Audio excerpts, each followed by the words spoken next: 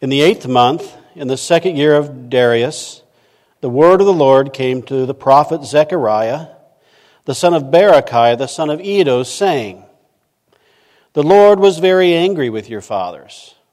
Therefore say to them, Thus declares the Lord of hosts, Return to me, says the Lord of hosts, and I will return to you, says the Lord of hosts. Do not be like your fathers, to whom the former prophets cried out, Thus says the Lord of hosts, Return from your evil ways and from your evil deeds. But they did not hear or pay attention to me, declares the Lord.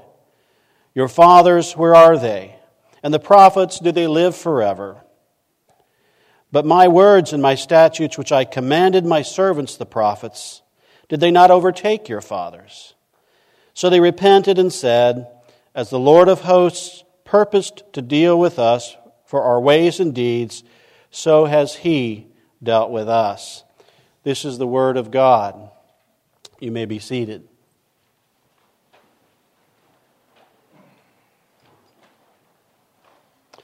As we have asked God to, as we have read this word of God, let's ask God now to bless this reading of His word to our hearts and our lives. Let's pray. O Lord, open our eyes that we might behold wonderful things in your law. Grant us faith to believe these words, and help us to rest upon them such that we are not hearers only, but doers as well. And will you, Lord, help me by your Spirit to know nothing but Christ and Him crucified. All these things we pray in His name. Amen. A word perhaps we aren't fond of hearing is rebuilding.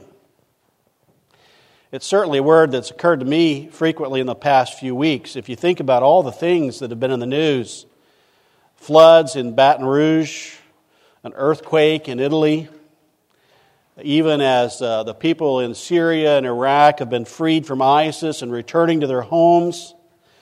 We've had fires in California and even in Canada in the last few months. And in every one of these situations, people have been displaced from their homes, and in many cases, their homes destroyed.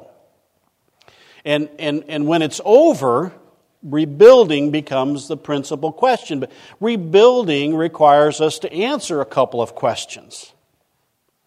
First of all, is it over? And second, is it going to happen again? And if you lived here in Florida in 2004, you know what I'm talking about. Just as people were picking up the pieces from Charlie, less than a month, Francis would come along. And then Ivan 2 weeks later. And then Gene a week after that. And perhaps every time a storm came through, people would think, okay, now it's time to rebuild, but yet another storm would come, leaving people wondering, is it over yet? Now, this is precisely the situation that Zechariah's readers were in. The covenant people of God had been taken into exile because of their rebelliousness against God. He had warned them time after time to turn back to Him, repent of their sins, and yet they hadn't, as we've read and been reminded in these verses. But now the time, in Zechariah's time, the time had come that the storm was over. The people were returning. But the signs of hope that people needed to rebuild were not obvious to everyone. And they were rightly asked the question, was the storm of God's anger toward them, was it over? And is it going to be worth it to rebuild? That is not a dissimilar situation in which we live. If you are a follower of Christ, you look around you and the world is not the way it ought to be. And perhaps there are promises that you think God has made that don't seem to have been fulfilled yet. What is the status of the promises? Is rebuilding worth it? Or if you are a seeker, you look at the world and you say the world is not as it ought to be. Where are the promises that God might make to me as I live in a world that doesn't always offer hope for rebuilding? And so whether you're a follower of Christ or whether you're somebody who is seeking answers from God, we all are in that same situation as Zechariah's readers. Exile is ended, but restoration is not yet apparent. And so, for the next 2 weeks, and then for a few weeks after that, I'm going to be opening Zechariah with you and looking at what words of hope God offers us. Hope for rebuilding, hope for resting upon God's promises, even when His promises are not obviously being fulfilled. And we want to look at this together and gain not only what hope there was for Zechariah's readers and listeners, but hope for us as well, who stand in a better place even than his readers. A few words about Zechariah as we begin, and I will be with you periodically throughout the fall to continue this study of Zechariah.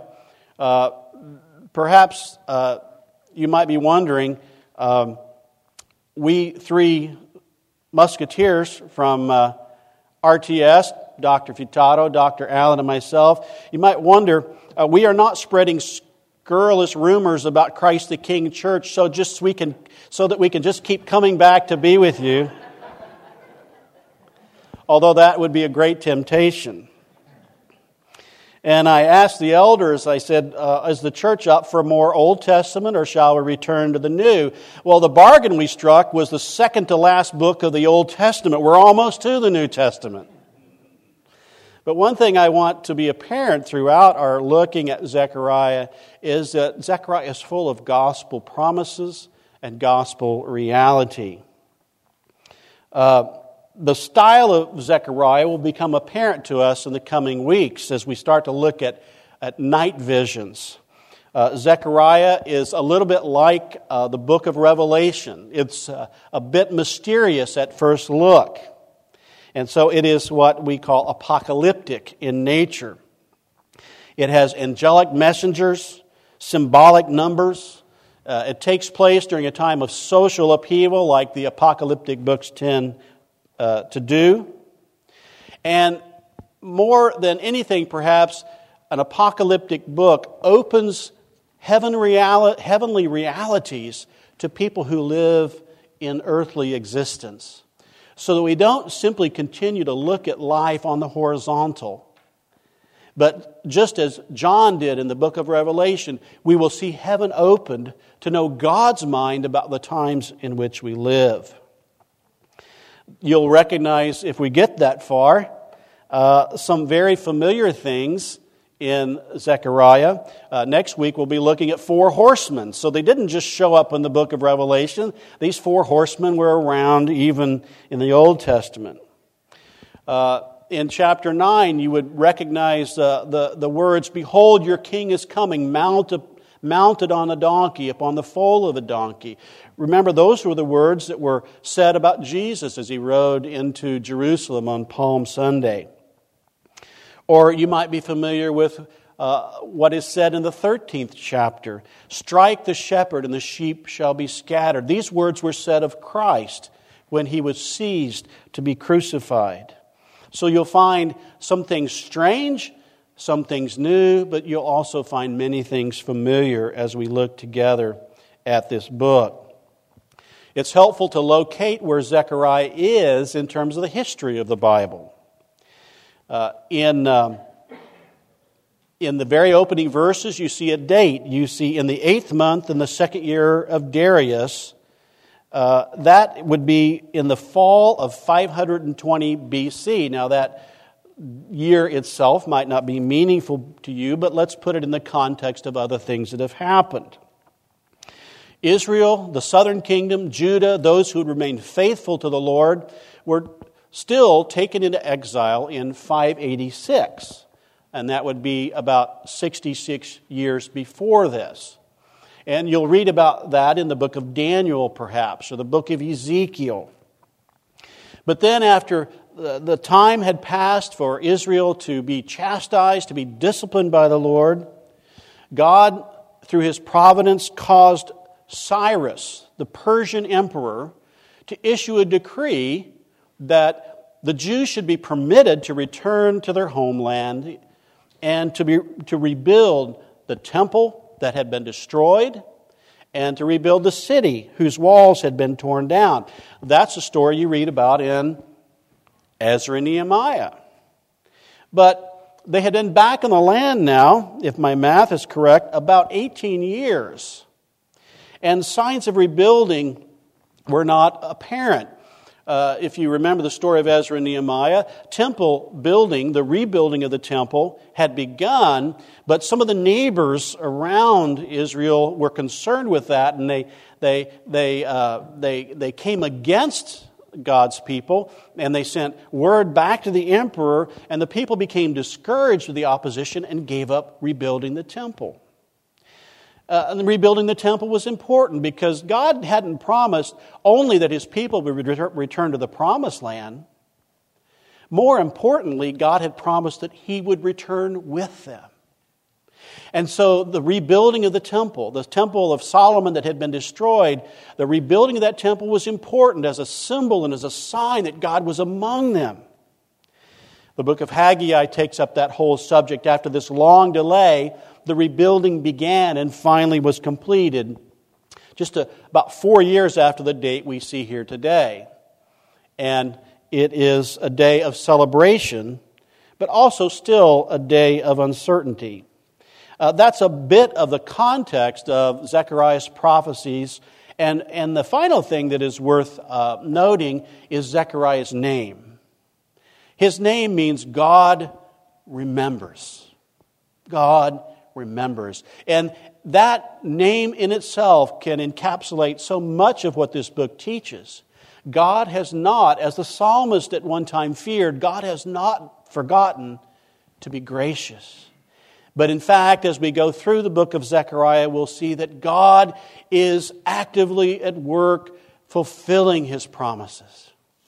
And the only difficulty sometimes was for people to imagine how massively, how expansively, how unimaginably God would fulfill His promises. And so that's a bit of the context of this book that we'll carry along with us throughout our series on the book of Zechariah. So now let's look at these first 6 verses and see how they begin this message of hope for people for whom exile has ended, but restoration is not apparent. First, I want us to see in the first couple of verses particularly, but throughout, that God's word is His deed. God's word is His deed. Zechariah is reminding God's people of what perhaps they should have remembered already, and many did, no doubt, that when God had said for their fathers, the generation that went into exile, when He had said to them, if you don't turn from your sins and turn back toward me, disaster will come. The Lord was very angry with your fathers, we're told in verse 2. And there's a reminder in verse 3 of what God had said to their fathers. Return to me, says the Lord of hosts, and I will return to you. Verse 4, don't be like your fathers, to whom the former prophets cried out, thus says the Lord. And you might have noticed how much repeated that phrase is, thus says the Lord of hosts. It's repeated perhaps as many as 4 times here. Zechariah is reminding them that what God had said would happen, happened. And he puts a punctuation mark on that reminder in verse 6. My words and my statutes which I commanded my servants the prophets, through my servant the prophets, did they not overtake your fathers? And he points out in verse 5 that your fathers have gone the way of men. Where are your fathers now? And the prophets, even the prophets who prophesied these things, they have gone the way of men. And yet God's word continued to stand. And it's a reminder to us that God's word is His action. God's word never fails. There are a lot of people today, and I sometimes browse my way through Christian television. just for my enlightenment, if not my edification always. And there are a lot of people who will say what God's mind is, what God's will is. But we have been given a clear way to understand what God's mind is and what God's will is in His Word. The prophet Isaiah said this, didn't he, in Isaiah 55? He said, "My word will accomplish the purpose for which I sent it." That the Word of God abides forever. And it is a sure and certain foundation on which to live life. So we don't have to be ignorant of what God's will is. We don't have to guess what God's will is. We don't have to try to find our way in the dark. We know what God's will is because He has revealed it in His Word. One commentator has pointed out that the prophets of the Old Testament, they didn't come as philosophers trying to sort out life. They were not even like the preacher in Ecclesiastes who says, life under the sun is hard to figure out. Life just seems like one endless cycle as life, quote, under the sun, as the book of Ecclesiastes says. No, we have a clear guide to life, the Word which is a lamp to our path, a light to guide us in life. It is sweet, it is precious, and it is the foundation on which we live our lives as followers of Christ. There is a switch, if you will, that clicks in the mind and the heart of someone who decides to follow Christ. And it is that they will follow God's Word wherever it leads them, wherever it takes them, that it will exhibit the spirit which Job said, "Though He slay me, yet I will trust in Him." It's a very subtle thing in the life of a person, and perhaps you might fit in this category of ambiguity about confidence in God's Word. Yes, the Bible has a lot of wisdom to offer us. There are times we can find help from it to live life. But it's a wholly different heart and mind of someone who says, "I will go where it leads me. I will take my stand," as Martin Luther did, as we even anticipate in the coming years, celebrating that time where he nailed the 95 Theses to the door at the castle in Wittenberg. And Luther said later, he says, "Upon the Word of God, here I take my stand, I can do no other." Is your life a life which has decidedly chosen, without reconsideration, no looking back, that I will live my life based upon the Word of God? This is what distinguishes the person who will abide in this life. Not one who equivocates, not one who will consider every individual advice or direction from God of whether or not he will follow it or not. Zechariah reminds the people that the Word of God abides, and it stands, and it is the basis on which to navigate life. When we live in a time where exile is ended, but the promises don't seem to be a reality, we live by faith by living in confidence on God's guiding Word. God's Word is His deed. But secondly, Zechariah would have us remember also, not only is God's Word His deed, but God's Word is reality. God's Word is reality.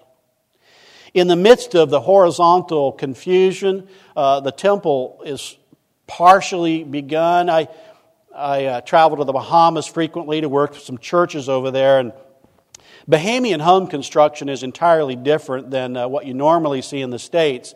There's not a large mortgage industry, and people pay as they go. And so you can see a foundation of a house has been laid, but it might take years to build upon that foundation and put up walls. And you might see a house with walls without a roof, and eventually a few years later see a roof, and by over time the house will be built. Well, that might be good in terms of financial prudence, but when we consider the house of God not being rebuilt, it's a whole other thing. God had promised to return to Jerusalem, to return to His temple, but the temple was like a lot of housing developments in Florida starting in 2008. I don't know if you've ever been over to Rotunda in the Englewood, Venice area of Florida. A great planned community with no houses.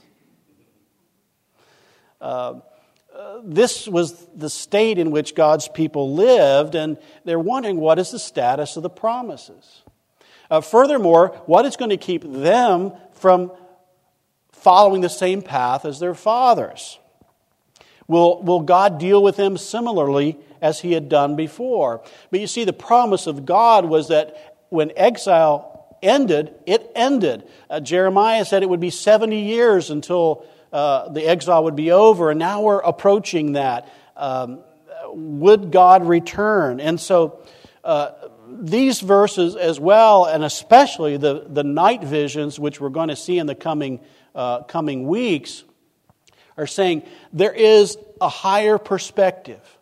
There is a divine reality that we can't simply look at life on the horizontal, because when we do, we see confusion and we see chaos, and it can even bring doubt about God's promises, and particularly God's promises as they respect us. Perhaps you set out on the Christian life expecting certain realities, and yet those realities don't seem to be sprouting up as you expected. The writer of Hebrews notices this when he says in Hebrews chapter 2, "We do not yet see all things subjected to Him as we will one day see them." As theologians have helpfully coined the phrase over the years, we live in the already and the not yet. And so how can we live both in possession of the promises and yet still awaiting their fulfillment? We have to have God's perspective. This is what happens in Revelation 4 and 5. The followers of Christ were being persecuted. Life was chaotic. There was hostility toward them as believers. And so God said through His angelic messenger, He said to John the Apostle, "Come up here. Come up here." And He takes him up to the very courts of heaven, to the throne room of God, to see the world from God's perspective, to see the sovereign seated on the throne, to see the holy ones in perfect and pure worship of God.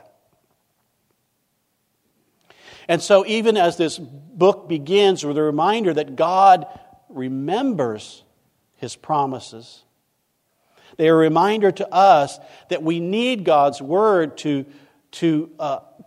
expose the world the way it really is.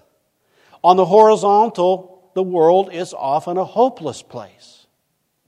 Or strictly on the horizontal, it might seem like, well, we just have to make the best we can of what we have and just get along and cope. And we settle for less. Our expectations drop. This was a great temptation for those covenant people of God who had been brought back from exile. Were they simply to settle, or were they to fix their hope on these grand and glorious promises of God dwelling with His people, God blessing them, God causing them to prosper and to live together as the people of God? You see, we need God's Word to cut through the fog of war. You know that expression, right? And the first casualty of war, they say, is what? Truth. And it's not simply because sometimes we're fed propaganda during times of war. It's because in the heat of battle, in what's called the fog of war, it's sometimes hard to tell what's actually going on in the battlefield. But the Word of God cuts through the fog of war and tells us no matter how difficult life seems, no matter how far off the promises seem, that it cuts all that fog away to see that God reigns, that He is committed to His people. His promises have not failed. You'll find an expression through the book of Judges. Not one word of God failed. Even Israel, in the chaos of the time of the Judges, where enemies continued to oppress them from every side, were reminded in the book of Judges that not one word of God had failed. And so we need God's Word to cut through the fog of war, to see life as it really is, so that we can live by faith and not by sight. Because to live by sight is to live down in the muck and the worry and the fear of life. But to live life in the light of God's Word, which exposes reality as it truly is from God's point of view, is a basis for hope. It's a basis for rebuilding. It's a basis for stepping forward and following God's will, knowing that not only is He a God who exists, but as the writer of Hebrews reminds us, that He is a rewarder of those who seek Him. That God is a good God, even in the midst of a hard life. So God's Word is His deed. His Word stands forever. His Word is determinative of reality, but God's Word is reality. God's Word tells us the world, the way the world really is from His point of view, from His sovereign reign, so that we can walk by faith. And finally, God's promises still stand. Zechariah is not simply reminding the people of God what once had happened. In verse 4, God extends the same promise that God had extended to their forefathers. Return to me, says the Lord, and I will return to you. Return to me, and I will return to you. God did not abandon His promises, even as He did not abandon His people. In fact, in the larger scope of the Old Testament, it was in exile where God brought them back to Himself. In Hosea, you find a verse that says, I will take her into the wilderness, speaking of Israel. I will take her into the wilderness, and there I will speak kindly to her. Even going back to the very beginning of Scripture, there was an exile, right? When Adam and Eve acted according to their own autonomous will rather than the revealed will of God, instead of following God's Word and trusting Him and walking by faith, they acted on the horizontal and exercised their own wills. Even in the midst of all that, God drove them out of Eden, but yet He drove them out of Eden with a promise that Eve would have a child that would be a head crusher. But not simply any head crusher. Eve would have a child who would crush the head of Satan. You see, it's in exile where our hearts are softened, where the soil is cultivated so that we'll turn back to the Lord. You see, Zechariah isn't just reminding Israel that when their fathers had broken covenant, He had punished them. He is reminding them that the promise still stands for them, that if they return to Him, He will return to them. God's promise is sure. God's promises call for a response from every generation. Even Moses, in reading the covenant in Deuteronomy, said, this covenant is not for them, meaning the generation who died in the wilderness, but he said it is for you and for your children. You see, the promise of God is always near. The prodigal's father always stands ready to put the ring on our fingers and the coat on our backs and to celebrate by slaughtering the festal calf and rejoicing at the return of His people to Him. Peter said before the ruling council, when called to give an account, he related to them the story of Jesus crucified and risen and ascended. And he said, repent therefore and return, so that times of refreshing might come from the presence of the Lord. God is more ready to receive us than we are to turn from our sin. God is more ready to return to us than we are to return to Him. And yet Scripture says, Jesus Himself said, in fact, blessed are those who mourn. How is it that mourners are blessed? Because mourners are fertile soil for the grace of God. There's a great threat, I realize, when you talk about the subject of repentance or mournfulness, of looking at our condition and saying, we've wandered from God's ways, we've sinned against God, we've sinned against others. There's a real threat at becoming a mourner, because it involves giving in. You know, it's that great contest of wills that every person who hears the gospel of Jesus Christ goes through, that great contest of wills to say, I have gotten myself into this mess of life, and I have to turn from it and trust in God. I have to admit before God that I've sinned against Him and I've sinned against others. And yet times of refreshing will come from the presence of the Lord when we hear this promise from Him, this promise that still stands. Return to me, and I will return to you. This was all happening in the very life and time of Zechariah for the people of God. That God's word was his deed, that God's word was reality, and His promises still stand. But we stand in such a better place than those who first heard the words of this prophet, because God has proven His word is His deed. John's Gospel begins with the announcement that the Word became flesh and dwelt among us. That Christ not only is God in the flesh present with us, but Christ is the full expression of the will of God, who stands revealing God to us, so that we have this monument in Christ that God's Word is His action to show mercy upon us, His action to bring us life, His action to restore us to what we were made to be in His image. But in Christ we also find that God's Word is reality. We can look to Christ and answer the question, how is God disposed toward me? Because, that's often the question that we ask in the fog of war. How is God disposed toward me? Is God kindly disposed toward me? Or is He indifferent or hostile toward me?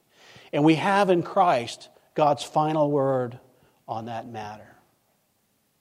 That when Christ was sacrificed on the cross, when He was raised from the dead, we have God's final word that Christ made atonement once and for all in the heavenly realms, in the tabernacle made without hands, that there is therefore now no condemnation for those who are in Christ Jesus. Because we have been released from our debt of sin, and we have been restored to the status of sons and daughters of the living God through our elder brother Jesus Christ. That Christ is the testimony of God about those who would believe in Christ. John Bunyan, who is known for Pilgrim's Progress, also wrote a wonderful allegory called The Holy War.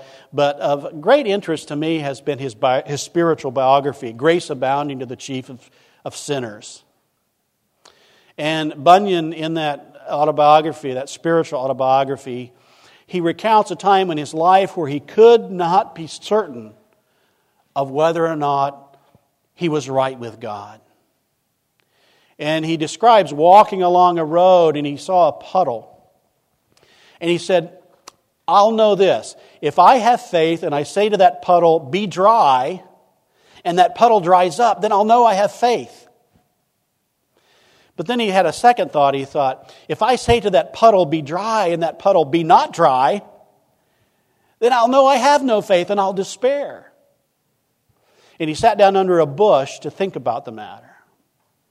And he said it came to him, these words, thy righteousness is in heaven.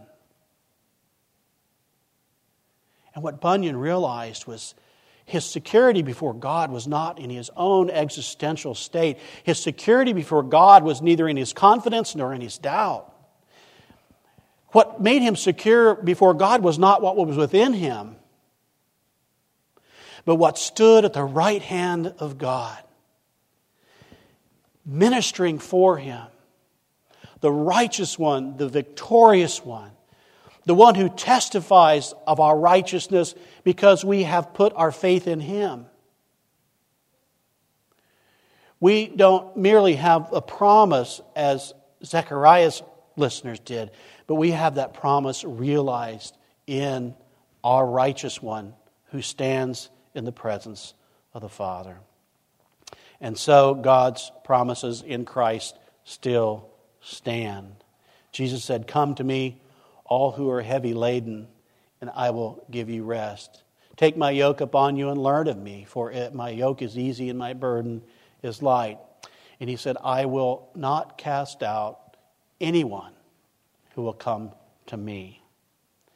So, the beginnings of a reminder for God's people in a time where reality seems divorced from the promises. A reminder that the promises have been fulfilled in Christ, and therefore they are certain to be fulfilled in reality as we walk by faith, as we trust in His Word. For what did Paul say? That if He did not spare His own Son, will He not give us all things in Him? Seek first the kingdom of God, and all these things will be added to us.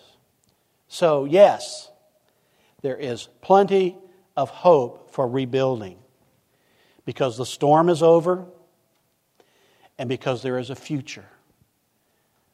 Not merely on the word of Zechariah, but as that word has reached its fulfillment in the person and the work of our Savior Christ.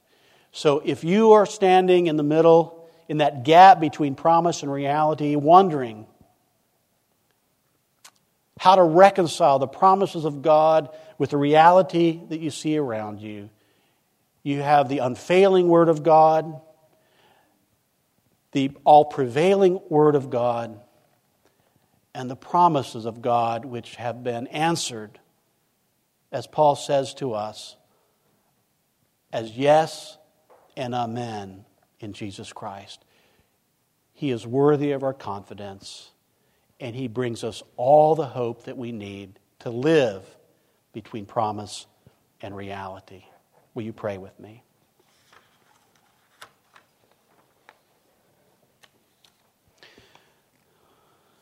O Lord, help our weak faith to embrace a strong, victorious Savior. Even as we look and see the ruins around us and wonder about the promises, help us to look to Him as the sign, as the surety that You have remembered Your promises to us. Help anyone here who might be wavering in their confidence in You especially, O Lord. And help those who seek You find a safe harbor, a place to build and live and grow an abundant life, even in the midst of a dying world. We ask it in Christ's name. Amen. Let's now sing appropriately